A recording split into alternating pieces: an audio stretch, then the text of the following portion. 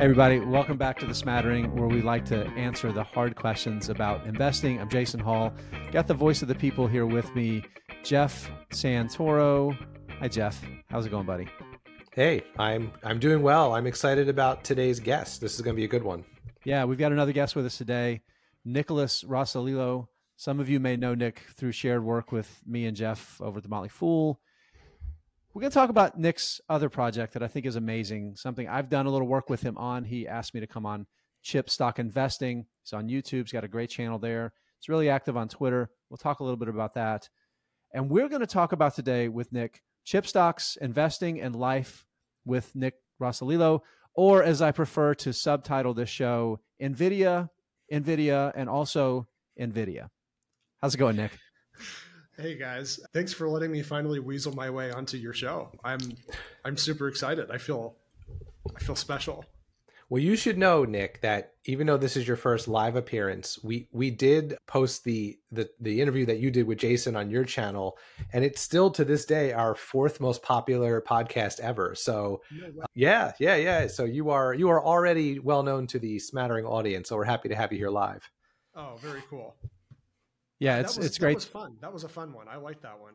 It was, and Nick, it's one of those things where, and I, in all honesty here, I'm not just saying this because it sounds good, but you're definitely somebody we wanted to have on and want to have on, and we'll probably have on a fairly regular basis because you have great insights beyond just semiconductors. Well, let's see how this goes first, Jason. Yeah, fair enough. I agree with Jeff on that. Careful. Fair enough. So let's do this. Let's talk about you, Nick. For folks that don't know you or don't follow you, haven't spent any time on your YouTube channel, what's your investor origin story, and what grew you to your current focus of the chip industry? Yeah, I'll keep this brief. You know, no one's ever asked me this, actually, so I had to give. Do you know the answer? Do you know? Well, I know the answer, but I had to think about how to do it succinctly. So I started investing in individual stocks almost straight out of high school, and not because my parents taught me about it. In fact, I'm mostly self-taught, but it just kind of sort of happened by accident because I worked in high school. I was a weird kid. I worked nights and weekends. That's kind of just what I did. I saved up my money my senior year so I could build my own PC, and I got an NVIDIA GeForce 4 because this was like 04, 05. So I saved up my money for that. I built my own electric guitar. So like I like building stuff, electronic stuff.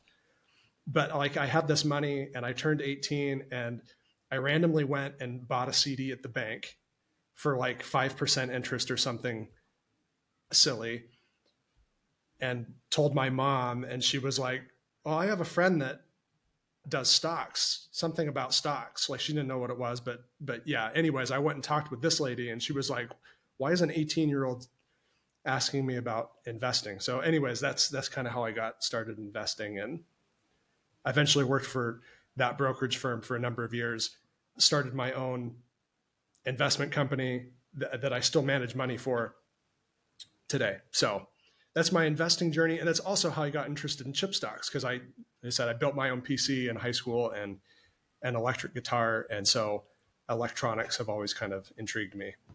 Well, 2004 would have actually been a pretty great time to be looking at technology stocks because we're coming off the dot-com boom. Really 2002, 2003 was kind of the bottom. 2004, you're still like, you happened to have picked up some Amazon or NVIDIA back in those days. Was NVIDIA public back then? I guess it was public.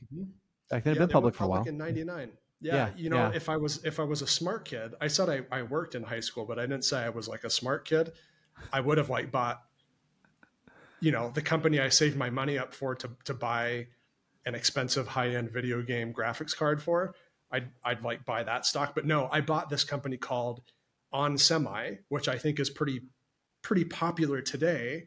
Yes. Because it had been semi recently spun off from Motorola. Right. And at the time, you know, like when you get sometimes new investors, you get started and you're like, you want to buy small companies because those have the most growth opportunity. And, you know, that's what I started buying. So I bought. So On Semiconductor was your first. That was your first stock. It was one of my first. Yeah. Do you remember your actual first? I think it was like a shipping company, like an actual like. I'm guessing that did not go so well. No, it didn't. No, yeah, I learned. I learned through a lot of bad early experiences. Yeah, That's the best time to pay that tuition on a bad investments when the money's not so much, right? yeah, exactly. Yeah, pick the wrong stock when you're 18, not when you're 38 or 48. That's the right time to do it.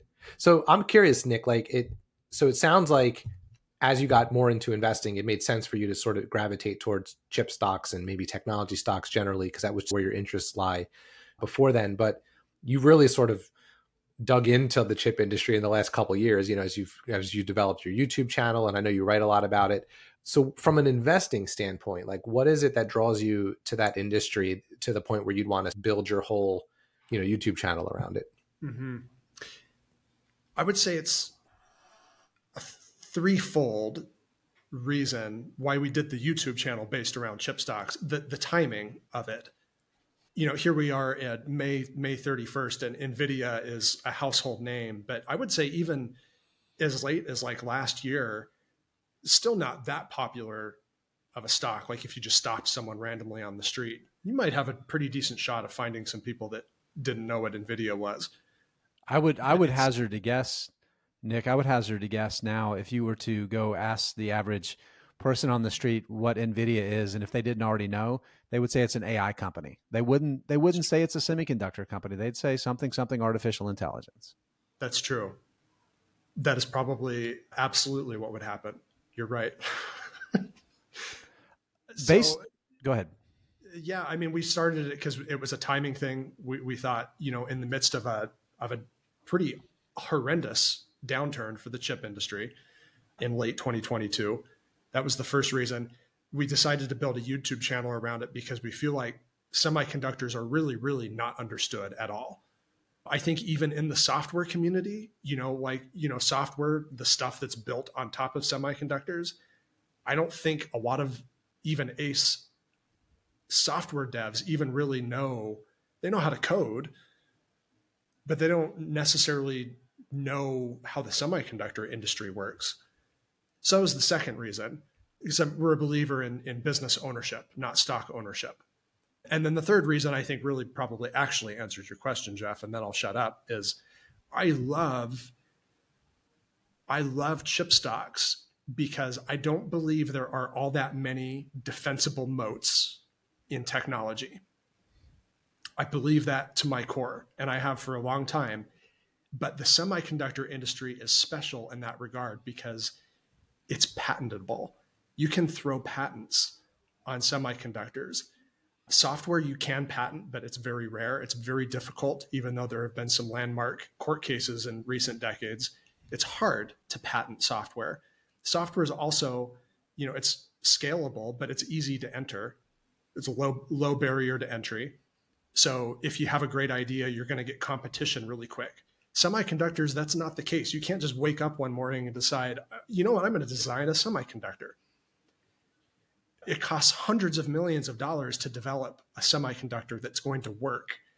And then if you end up with a design that's going to work, you still have to come up with another few $100 million to go out and manufacture them, and then hope someone is going to purchase enough of them that you can turn a profit on it. So if you're looking for technology businesses where there's an actual defensible moat, I know a lot of investors like that. I think the semiconductor industry is a prime place to find an actual real business that can play defense, or even better, not have to worry much about competition for long stretches of time.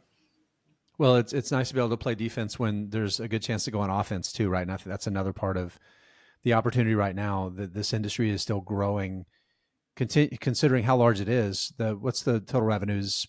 $700-800 billion a year. We're looking at $1 trillion industry in less, probably 5 years or less, based on the current trends. But it is cyclical, like you said. I think this is an important, and you kind of hit on some of these things already, but I want to do kind of a little bit of like a chip industry 101, where we do break it down a little bit. As I think this is maybe a good teaser for people to, while they're going to want to go over to chip stock investing, to really get into the weeds, so to speak, and really learn the real, like the 102 and the more advanced stuff, they can come spend some time on your channel. But let's cut the chip industry up into pieces.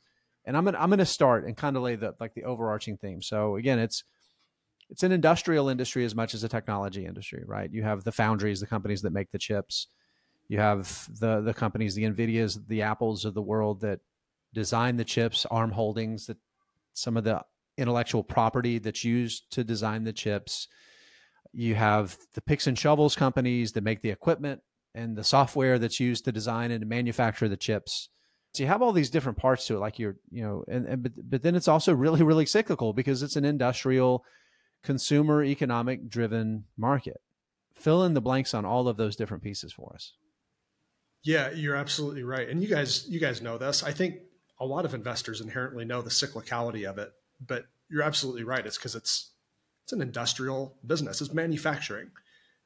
It's ridiculously advanced manufacturing. And so, yeah, you have your engineers, the people that design stuff, and then you have the people that manufacture the stuff that the engineers design.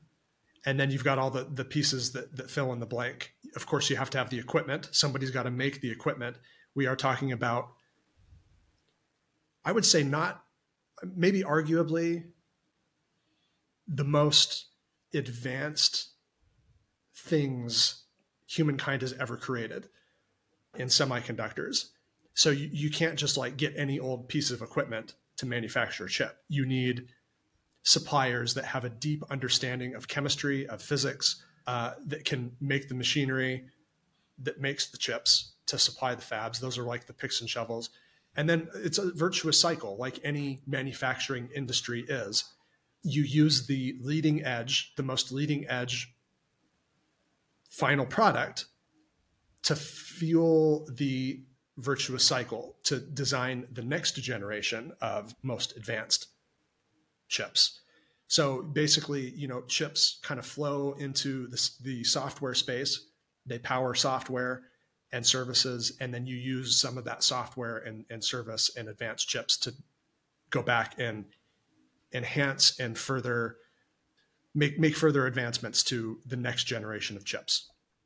Let's take kind of like this big cycle, big circle. Let's take Taiwan Semiconductor Manufacturing Company, TSMC.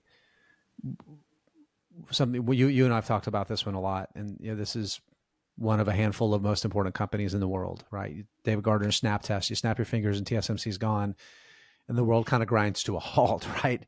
Because whether it's the most advanced semiconductors that they make 9 out of 10 of the most advanced, or maybe 95 out of 100 at this point, but then also all the stuff down the value chain below that. You talk about that cycle because today's best semiconductor is made on a machine that's still going to be in use at TSMC or Taiwan or Samsung or some of the other handfuls for 5 years, 10, maybe even 10 years, right? That's still generating something of economic value. It's just not the fastest in the world.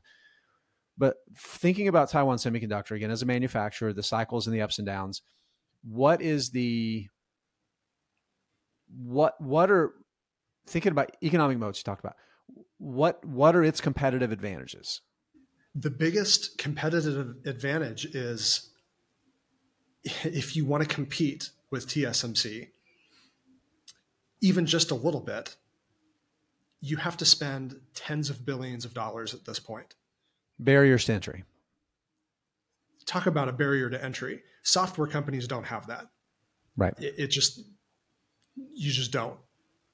That's why we had like the flood of software startups and IPOs over the last decade, leading up to 2021, 2022.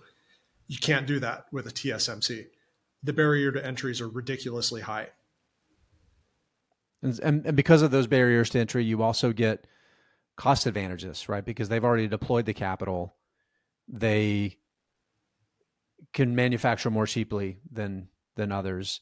And then there's a network effect benefit too, right? Because they've built their business that we're not going to compete with you. You bring your chip designs to us, we're going to manufacture them for you. Your competitor brings their chips designs to us, we're going to manufacture for them too. And the more chip designers that bring things to them, the more it benefits everybody because it drives down total cost. And makes more efficient. So you get network effect benefits, which you don't always think about from a manufacturer. You think about that from like Visa or Facebook, but not a manufacturer, but it's there. And arguably you could say maybe they have some pricing power too, particularly depending on where things are in the cycle, right? They can show some pricing power as well. And that's Absolutely. Really rare. That's really rare for a business to have that many competitive advantages. Now let's move away from so that, again, that's TSMC. Again, mentioned Samsung too. Then you've got Intel. You mentioned onsemi. I think, don't they manufacture their own, like their specialized stuff? Yeah. Yep. There's quite a few of these. They're called IDMs, integrated device manufacturer. Intel is an IDM.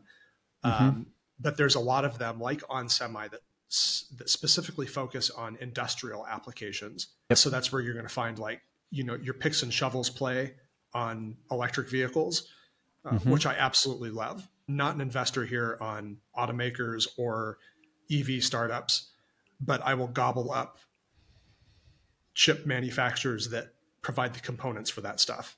They're massively profitable, and you're not going to see any IDM startups, not many anyways, that are viable for a very long time. Texas Instruments, they're more of a vertically integrated, but it's kind of the same idea here, right? And again, it's, Tyler Crow and I, we do a lot of the videos on our YouTube channel. He and I have talked about it. It's like the automotive industry, like the automakers. Take Tesla out of the picture. It's the one exception. There's no other automaker that's been a great long-term investment. Zero. But if you look in like all the suppliers, there have been tons and tons and tons. And these IDMs are becoming, as EVs, and not even just EVs, but like just a modern car has dozens or hundreds of semiconductors that are in them, right? So some of these specialized ones, like you're talking about, go to Nick's channel. You can learn more about those because he talks about some of those there.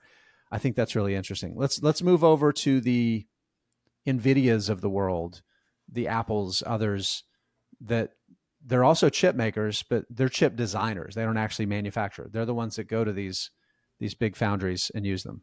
So like NVIDIA, Apple has been doing this for a long time. This is like the sexy, the beauty pageant part of the chip industry, because this is where you find everyone's favorite semiconductor names, or as I like to say, everyone's favorite semiconductor stock charts. Yes. NVIDIA's. Maybe we'll talk about that later. It might come up. Like everyone knows the stock, but not necessarily the business. So yeah, NVIDIA, AMD is fabulous because they got rid of Global Foundries. That was formerly their manufacturing arm that they spun off back after the financial crisis. Yeah, the beauty of these is because they don't manufacture themselves, they're kind of an asset-light business. Basically, these are like some of the world's largest engineering firms. That's all they do. Basically, it's like thousands of electrical engineers and physicists and chemists, absolutely brilliant people designing chips, pouring all of their efforts into designing ever more powerful and more energy efficient chips. And they're really good at it. And that's the barrier to entry there. You can't compete with that kind of pool of talent. Particularly when they're already sitting on lots of IP, and it's IP that they're leveraging and building on top of. So that institutional capital that they've already created. Yeah. And again, it can be patented. There's like actual legal protection for this stuff, which is brilliant if you're an investor. Where would you put a company like ASML in this, like, as we're bucketing the semiconductor companies, right? We have the foundries, the fabless, the IDMs, where does ASML, are they their own little island because they have such an important part in this semiconductor supply chain, or do you think of them as part of one of these buckets? Nick, this is my favorite part of the value chain. Spend as much time as you want talking about these guys. Let's do it, because it gets so little attention, with the exception of ASML. I think more investors have become aware of who ASML is in recent years. ASML, contrary to belief, though, is not an island. So ASML is a chip fab equipment company. So again, you mentioned picks and shovels earlier. And these are like, if you think of the whole semiconductor industry as a picks and shovels play, these guys are like the picks and shovels for the picks and shovels. They manufacture the equipment that fabs like TSMC or Intel or Samsung need to actually manufacture the chips. And so ASML Extreme, they have a monopoly on a very specific type of machine called extreme ultraviolet lithography. They're the only ones currently that can do it. And these things cost close to $200 million a pop for one machine. Just so your listeners kind of like get a sense for how ridiculously complicated and they're huge, right? They're like the size of a shipping container. They're massive. I think it takes multiple shipping containers, and then they have to assemble it on site. After they build the thing, they have to like piece it together on site, and then you have like ASML employee in your fab for the lifetime of the piece of equipment, right? Because it's that complicated to operate. That's one of the really impressive things to me about a business like ASML and their model is because they are they make the picks and shovels for the company that makes the picks and shovels, like you said. There's the potential for their business to be like, on paper, you would think that it could be like even some of the most cyclical of all of them. And in the past, that has been the case. It's been a little more resistant to that because basically it's at max manufacturing capacity and its order book keeps getting filled up. I mean, they've got a couple of years worth of revenue lined up. If they didn't have another customer order a single machine, it's really impressive. But because their machines are so high touch, these are Lamborghinis, these are not Volvo diesels. The fact that ASML has so much services revenue that comes as well and it's also really high margin revenue, even considering that I think they might have the highest gross margin of any hardware manufacturer on earth. I don't know if that's exactly true, but it's directionally accurate. They get really good services revenue as well that is consistent and steady across the cycle. It just makes it such a compelling business. Nick, I think the reason people know about ASML is because of politics, not because of its actual business, right? It's a Dutch company. It was, I think, spun out of Philips back in the 90s. And all of the restrictions around China having access to the highest end semiconductors affected ASML. And that's really unfortunate that so many people know about it because of the restrictions on specifically those EUV machines. They also have DUV, deep ultraviolet lithography equipment. That's like the previous gen. Much of that can still be purchased and mailed to mainland China. But yeah, the EUV equipment a couple of years ago, the Dutch government kind of hobbled their ability and gotten together with the US government to kind of limit mainland China's ability to make AI chips specifically. Right. Just to invoke the power of the word AI here. Yeah, that's what this is ultimately about. But it's really unfortunate though, because like you said, Jason, what everyone should know about ASML is, not to use any superlatives like it's the most important company on the planet that you don't know about, but if you were putting together a list of like, a small handful of the most important companies on the planet that you've never heard of, ASML is definitely on that list and close to the top of it, because if they also get taken out for whatever reason, if they went away, we're going back a few generations of iPhone. So I only own two semiconductor stocks. I own ASML and I own NVIDIA, and I bought them both a long time ago, well, relative to my investing history. And I've been thinking about ASML particularly ever since I first bought it several years ago at this point. I can't find a bear case other than the world falls apart. So what am I missing? Like, if you're interested in or you're investing in ASML, what is like the pre-mortem to them being a bad investment? Well, there is the geopolitical risk, which is to me highly distasteful, and it took me a while to get around my distaste for that. I don't like politics of any kind interfering with my investments.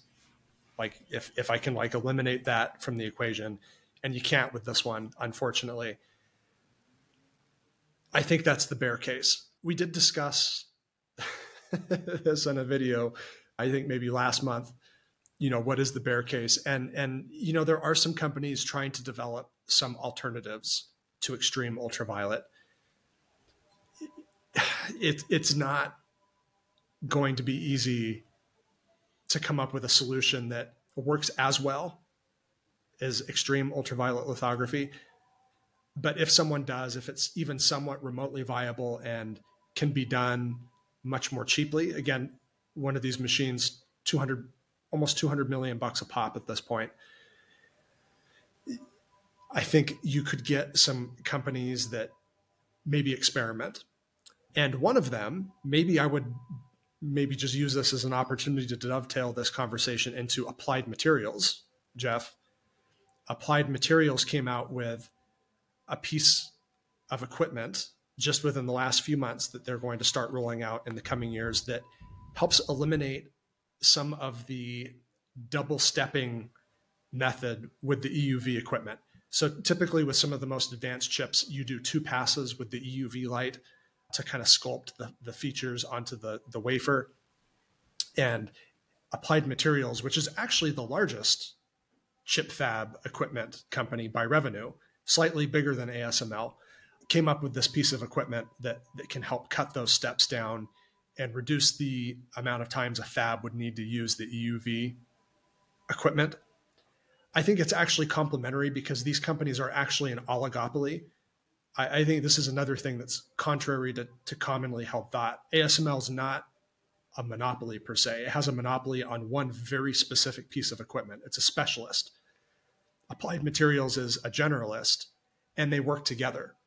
So I think maybe a lot of investors don't even know this, but let's say you are able to purchase an EUV lithography machine from ASML. You've got 200 million bucks laying around and you buy one and you're going to make chips for Apple because you're a brilliant marketer. Okay, well, next step, you need to go visit Applied Materials because they actually sell the reticles and the patterns for the EUV light as it passes through that patterning and gets shown onto the wafer. So it's actually kind of an oligopoly. You can't really just ignore everyone else and say like ASML is the most important company in the chip fab equipment space because the top 5 companies in this particular niche of the semiconductor industry are an oligopoly and they all work in tandem with each other. I think that's go ahead, Jeff. No, I was going to go in a slightly different direction, but it's something I've been wondering just as I've heard you kind of give us the quick 101 on the whole industry, Nick. And that is one of the things I've been wondering about as I've thought about this space, as it sort of has come into the popular, investing culture over the last couple of years, is does the fact that we're probably going to see more and more chips and more things as time goes on, does that make the industry less cyclical moving forward, or at least does it reduce the impact of the cycles? And then if not, or even if so, what parts of the industry, these buckets we're putting these companies in, do you feel is maybe a little bit more resistant to the cyclical nature of the industry, and maybe which ones are the most prone to the cyclicality of the industry? I'm glad you asked that question, Jeff, because it gives me the opportunity to explain what I got wrong in 2021. At the time, during the chip shortage, kind of, in the wake of the lockdowns in 2020, of course, there was the chip shortage because some of these companies had shut down, and then there was the huge surge in demand. There was a contingent, myself included, that thought, at the very least, going forward, the semiconductor industry would be less cyclical. And then, of course, that was very, very wrong because you get the bullwhip effect, right? With supply chain disruptions, it's called the bullwhip effect, where you have like this rolling effects from some sort of disruption further down the supply chain, and it hit the semiconductor industry very, very hard. There was a flood of supply that came online the second half of 2022, just in time for consumer demand for consumer electronics to soften. So, thesis that the chip industry would be less cyclical going forward busted. So will the cycle diminish over time? I would like to think it could, because this is an industry that is most definitely an oligopoly, but there's lots of industrial pockets of the economy that are kind of an oligopoly. And it's just kind of the nature of that business model is you have business cycles, you have ups and downs. So I was wrong about that. If you're looking for a place within the industry that is less cyclical, or maybe not even cyclical at all, would be EDA, electronic design automation. Now, this is where the software industry kind of flows back into the chip industry to complete that virtuous cycle of never-ending improvement and development. EDA is another little oligopoly, primarily 3 companies: Synopsys, Cadence Design, and Mentor, which is now. These are the exceptions that prove the rule about software, right? Because they have some massive structural advantages and competitive advantages against any other software company coming in and trying to take their lunch. Yes. You might even be understating it, in fact, Jason, because there's some hardware components in there too. Like they own some IP. They're kind of like an ARM. They license chip designs. They make basically CAD for chips. There's AI throughout this software. Again, to use the catchphrase and get you guys clicks here. This is like ridiculously complicated software. No one is going to just decide, I want to make software that can design chips and just will it into existence. Not going to happen. That is actually a very, very low or maybe no cycle part of the chip industry, because they follow the general cadence of research and design in the chip industry, which goes. And these companies are consistently deploying capital quarter over quarter over quarter into R&D. Even in a recession, you can't just stop R&D. Otherwise you're Intel. Right. And you don't want to be Intel. That is called foreshadowing, friends. We'll talk about that one in a little bit. Nick, I want to talk a little bit more just about, again, we've got these kind of overarching, like the big buckets, the foundries, the fabless, and the picks and shovels. And of course, there's the vertically integrated. It's like Intel, right? That do a little bit of everything. Texas Instruments is vertically integrated, maybe the most vertically integrated. They're a specialist, but within their cohort, they're soup to nuts, right? They sell directly to buyers. They do it all, right? Manufacturing, R&D, the whole process. But what I would be interested to hear is, which of those is your favorite? Kind of hinted, but I'm not sure if you were clear. So you're thinking about, I want 2 answers to this. Which is your favorite as somebody who studies it, that just thinks this is the most interesting to study, but also thinking about an investor deploying capital? What is your favorite? Within the part of the market that's vertically integrated? All of those different buckets. So what is the one that you think is the most interesting as somebody who follows it, and what is the one you think is the most compelling as somebody that's looking to invest into it? Okay. Well, am I going to get a pick from you guys too? If I give my pick, I want to hear Jason and Jeff. It's only fair. It's totally fair. Even if it's a crap pick, I won't say it's a crap pick. I'm willing to talk about I actually do own a third. I just remembered. So I'll talk about either of the 3 that I own, but go ahead. You go first. Okay. So I would say it does change depending on what the valuation is of these stocks in any given month. If you asked me 6 months ago, NVIDIA was my favorite buy, and probably AMD second. Fast forward to today, I'm going to give you 2, just because I want to give you guys 2 picks, because I want to be known as a nice guy. I like Applied Materials and I like Qualcomm right now. Interesting. So Qualcomm is another fabless. They're mostly fabless, and they're mostly known for stuff that goes in smartphones. That's like what they're mostly known for. Mostly, and for good reason. They're mostly fabless and mostly known for smartphones, and it is an out of favor stock, and for good reason. But they have some interesting stuff brewing that will take some time to come to fruition, but I think it's really exciting. And Applied Materials, which we already talked about, it's actually the largest chip fab equipment company by revenue, slightly bigger than ASML, and it has the broadest portfolio of equipment. And I think this is an amazing advantage that drew me to them actually quite a few years ago now. Even in a downturn, they have this incredible ability to maintain a very high level of profitability because they have, Jason, you mentioned the services aspect of these businesses, software-based, high margin service revenue. And they're also able to pivot to other areas of the market where they see more demand in any given moment because of this breadth of their IP portfolio. So like this year, advanced chips kind of have been down and out up until NVIDIA blew up.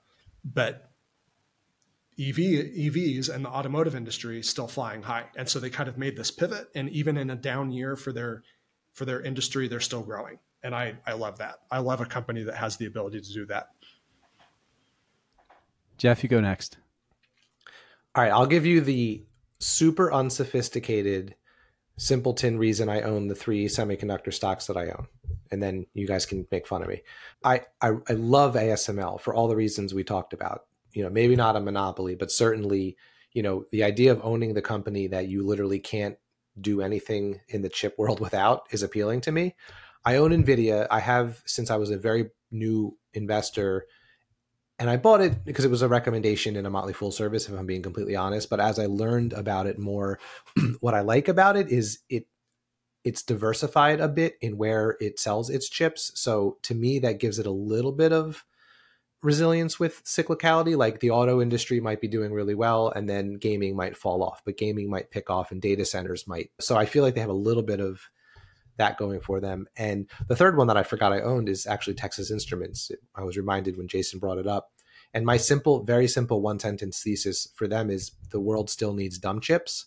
And they build a lot of the non-bleeding edge chips that you need in your microwave and your refrigerator and things like that. And that's as far as I've gotten. The industry is very confusing to me and hard to wrap my head around. I feel like those 3 companies make sense in my brain. So I'll give you, those are my 3, again, simple, basic reasons for owning them, but those are mine. Bravo. I like it. Go ahead, Nick. Say that again. I said bravo. I like it. I'm not going to make fun of Jeff. You can. That's really kind of our vibe, but it's cool. All right, Jason, what are yours? They're a lot better than yours. I'll tell you that. This is sort of related. Anytime I text Jason about anything I bought, his response is either or have fun being poor. So that's the kind of support I get from my co-host here. And after that, after I give Jeff a good chuckle, we engage in a useful, thorough debate. So yeah. So this. All right. So I'm gonna go further out on the risk threshold here, and I'm gonna be curious to hear your response to this. Disclosure: don't own it, have never owned it, but thinking about buying a little bit of Wolfspeed. Oh, you maniac! I think. All right, I'll be the guy who asks, "What the hell is Wolfspeed?" So Nick, I'm going to need your help really explaining it well. But they've developed some advanced different materials that they're using to manufacture semiconductors with, right? What's it called? Silicon carbide. Silicon carbide, right? So the idea is it can handle higher currents. It's more durable. Like, so you think about like industrial applications, like it has a lot of advantages versus like the traditional silicon stuff, but it's a lot more expensive, right? And that's the downside. And Nick, you and I've talked about it. Like when we had our conversation about Texas Instruments, I don't want to say I was dismissive when you and I were, I don't think it was on the recording, but like when we were just chatting beforehand or maybe after the fact, like there's clearly, when it comes to like these industrial applications, these are still commodity products, but they have to be good enough, right? But they have to be good enough at the right price, right? So there's a price threshold. And what I'm waiting to see with Wolfspeed is can they get to the price threshold where they can be disruptive? Or is it always going to be a premium for applications where you need something that is more durable and can handle the higher current and that kind of stuff? But the price is getting to a point where I think it's really compelling. The question is, can they get the economics right internally to actually do this profitably, right? That's what do you big think? challenge, because they're building brand new fabs. And I think what a lot of early investors in Wolfspeed took for granted was that they were just going to be able to very quickly ramp up. Right. Production. This is not CrowdStrike, where you just call up AWS and fire up some new servers and serve your 50% customer growth. It's not how it works. No, actually, I have a theory about this that I won't go down that path. That's way off in the weeds here. Yeah. No, you can't just decide, hey, I built a fab and now we're ready to go into full production. It can take years. You have to build the thing first, which is going to cost you billions of dollars. Again, back to, the start of our conversation. And then once you spend the billions of dollars, then you have to spend billions more dollars ramping up to production and hope that customers buy along the way. And I think what really kind of hit a lot of investors right between the eyes in the last earnings call was management said the newest fab is going to be running at 20% capacity at the end of next fiscal year. Yeah, that's you don't make money doing that. No, to put it lightly, no, you do not make money operating at that low of capacity. They have a very long uphill battle, and they need US CHIPS Act funding. Right. They need it. Right. And when you have to tie your thesis to government funding, it's not a great thesis. So again, but that's what's got me. That's why I've stayed on the outside looking in. But it's starting to get to a point where the price is starting to get compelling because there is a market, and I think it's getting close. Here's my next one, and then we're going to pivot to something else. My most interesting one is Intel, because it's been an absolute train wreck. And you were talking about being wrong about the cycles, and I wanted to say this too, Nick. Like you said, there was a cohort. You were not alone being wrong about the cycles. So I want to make sure, we're not going to bring out the torches and pitchforks just for Nick. But I've been incredibly wrong about Intel as an investment. That's why I sold. I decided it's time to move my money to the sidelines at about a 50% loss. I still think Gelsinger is the right guy, and they've got the right idea of what they're trying to do. But what we didn't realize how much Intel was living off of prior R&D investments until the weak results of their R&D spending over the prior decade have really come to roost, and just the business is gutted. And I think it's really interesting to follow it. And I think there's still going to be a turnaround, but man, I just don't know what it's going to take and what it's going to look like for investors to make any money. I don't either. It's really ugly. It keeps getting uglier. And what I fear now is, let's maybe talk briefly about a turnaround story, because it's hard to do a turnaround story of any kind, but especially in this industry. Typically, what tends to happen with these turnaround stories that actually work, like let's say AMD in the wake of the financial crisis of 08-09, is not only do they kind of hit the reset button, like drastically, again, AMD like spun off Global Foundries, there also simultaneously needs to be some sort of technology shift, or one of these two things needs to happen: a technology shift, or you need to have a major competitor make a very serious misstep. And so I think if you want an actual full-blown recovery where,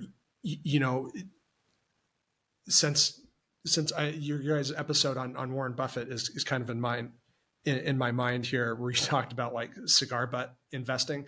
If you want Intel to be more than a cigar butt stock, where you just get like a one-time profit and then you sell it, if you want actual sustained long-term growth, I think you need one of those two things for Intel.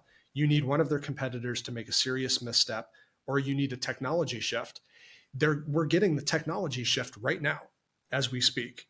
I know AI is like way overhyped, and it's silly how the market is overhyping it, but it is a technology shift, and Intel is not at the table.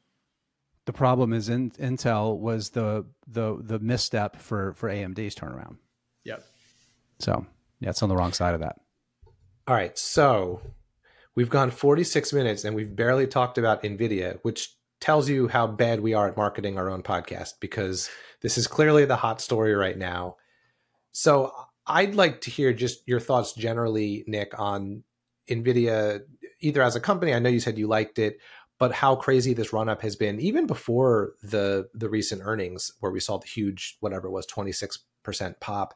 And my personal wondering about the company, and I want to know what you think about this, is this feels very similar to the cryptocurrency fueled bump they saw in 2020 and 2021, where the stock shot up and everyone got excited about it. Do you think this is a similar sort of bubble, or is AI going to be a little bit more durable as a, revenue driver moving forward? Mm-hmm.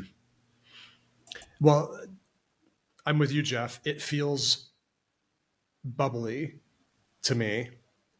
It does feel slightly like 2020, 2021. And actually, NVIDIA had a crypto bubble in 18 and 19 as well. Or right. I should say 17 and 18, when Bitcoin kind of went on a run back then too. So NVIDIA is not, bubbles happen. This is basically like the world's preeminent research and development organization. Jensen Huang, co-founder and CEO Jensen Huang, will say, I've heard him say it many times over the years, that he's not really interested in doing anything that someone else already does. They try to develop new stuff. They design chips for new applications, and then they go out and design the software to give their chips a use. Crypto, the one thing that is unique about the crypto movement was crypto miners figured out how to use these very powerful video game chips for another purpose other than what they were designed for. The difference this time with this bubble is NVIDIA has been working on this AI stuff for a decade and a half. They designed it for this specific use case. And now we have using software industry parlance, we have the killer app that validates the design. And the reason why, because it's not just the chips, it's the entire ecosystem, the software they've built, all of the tools they've built, right? It's everything. Yeah, that's what's so powerful about the company is, I'm sorry, you guys are going to get naysayers that leave nasty comments on your channel when I say this, but NVIDIA is I'm not going to call it a monopoly, the same as we can't call ASML a pure monopoly, because there's competition. But NVIDIA is monopolistic. It's monopoly-like, because no one has ever built something like this before, where you have end-to-end full stack computing solution where you not only design the chips, but you design the software libraries that lay on top of the chip. And then by an increasing amount here in the last couple of years, you also have a software as a service subscription model on top of that. So for a company that, cannot afford to, or it just doesn't make economic sense to buy the chips themselves, and to, use the software library on top of it, maybe you just want to rent the use of these things in the cloud, you can now do that too and pay NVIDIA a subscription fee for it. No one's done this before. So they're not a monopoly. They're not a monopoly. Yeah, I was going to say the word unique, but they're approaching, they're a part of this, industry in a unique way. Absolutely. And if you think about their list of competitors, yeah, they have competitors, but who else does GPUs like NVIDIA does? They have in a sentence. Here's in a single sentence. Here's how I think about NVIDIA, and then we're going to move on. We're going to do a lightning round and wrap things up here. This is a company that I want to own in 10 years, but I do not want to pay today's price to buy it. Agreed. I like the price I paid a couple of years ago. Yeah. Yeah. When you need mealtime inspiration, it's worth shopping Kroger, where you'll find over 30,000 mouth-watering choices that excite your inner foodie. And no matter what tasty choice you make, you'll enjoy our everyday low prices, plus extra ways to save, like digital coupons worth over $600 each week. You can also save up to $1 off per gallon at the pump with fuel points. More savings and more inspiring flavors make shopping Kroger worth it every time. Kroger, fresh for everyone. Fuel restrictions apply. Families have a lot going on. Let Ollie help manage the mental load with new cognitive help supplements for everyone 4 and up, like delicious Lolly Focus Pops or Lolly Mellow Pops for kids. And for parents, try 3 new Brainy Chews to help you focus, chill out, or get energized. Find these cognitive health buddies for the whole fam at ollie.com. That's OLLY.com. These statements have not been evaluated by the Food and Drug Administration. This product is not intended to diagnose, treat, cure, or prevent any disease. Okay, Nick, time for a lightning round. First thing, what stock do you hate that you love? Okay. Are we all going? Are we all going to do this? No, Maybe. this was all you. This is where you're on the hot seat. Give me an example. Like what? Like a stock that you can't help that you love it, but there's something about it that you either know is a bad investment, or you like hate the fact that you love it. Like I'll give you I can't think of a specific stock for me right now, but like for me, it's ones that like I fall in love with the story of what the company does. Maybe it's a good product, crappy investment, like that kind of a thing. And it doesn't have to be in the semiconductor industry. It can be anywhere in the world of stocks. Okay. Okay. See, I was thinking when I looked at this question in the notes, I was going a different direction. So Well, take it the direction you Yeah, want. go anywhere you want. These are, our questions aren't perfect. Yeah, they are. Well, Our guests are not perfect. Here's one. Disney. There is no reason this shouldn't be an amazing investment, but Love this answer. I hate this as an investment. It is one of my oldest stocks in my portfolio, and it's been on the chopping block now for 6 months. And honestly, I feel like at this point we can make the argument that this is one of the worst managed. And over the last, 6 months before the 20th Century Fox acquisition through today. Yeah. Yeah. It was a misstep. The pandemic happened to Disney, yes, but it happened to everybody. So yeah. I looked at it recently and was shocked to see that it's losing to the market over almost any time frame. That blew my mind. Okay, next question here. It should. I agree. With that intellectual property, it should not be the case. All right. What's in your toolbox to deal with the prolonged down cycles in the market?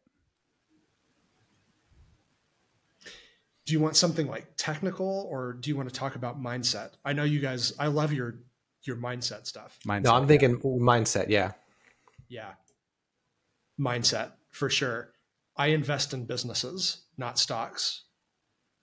It took a long time for me to get when I started investing when I was younger, that was what drew me to stocks. When I had the initial conversation with someone that knew about the stock market, I was like, whoa, I can own a piece of an actual business, but I don't have to work for them.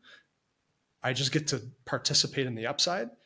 And then, the financial crisis happened a few years later, and I got sidetracked for a few years in the midst of that. But I'm back to that again. And that's how I deal. I don't invest in stocks. I invest in businesses. Nick, and I think it's really that simple. If you really truly have that mindset, you begin to not care that much about the stock price. And now, I just said Disney in the previous response, and now I'm contradicting myself. But yeah, there we go. Humans are contradictory by nature, Nick. It's okay. It's good. It's okay. I appreciate being wholly human. Nick, this was a lot of fun. Last question for you. Where do our listeners find you? So YouTube, Chip Stock Investor, youtube.com/@ChipStockInvestor. Or I think maybe Google's algorithm has now picked up on the fact that we exist. I think if you just search for Chip Stock Investor, we might pop up on the front page, on the first page, maybe. There you go. What's your Twitter handle? @N Rossolillo, ROSSOLILLO. Friends, we're going to make this easy for you. We're going to put this stuff in the show notes. You don't have to write it down. So just look in the show notes. We'll have both of those things there. Again, Nick, thank you so much for coming on. Look forward to having you on again sometime soon. Thanks, guys. Okay, Jeff, we did it. We did it. Once again, We have used words to say things. As always, just a reminder, we love to share our answers to these hard questions, have people like Nick on to give their answers, but it is up to you to find your answers to life's hard investing questions. You can do it. I believe in you. All right. We'll see you next time, Jeff. See you next time.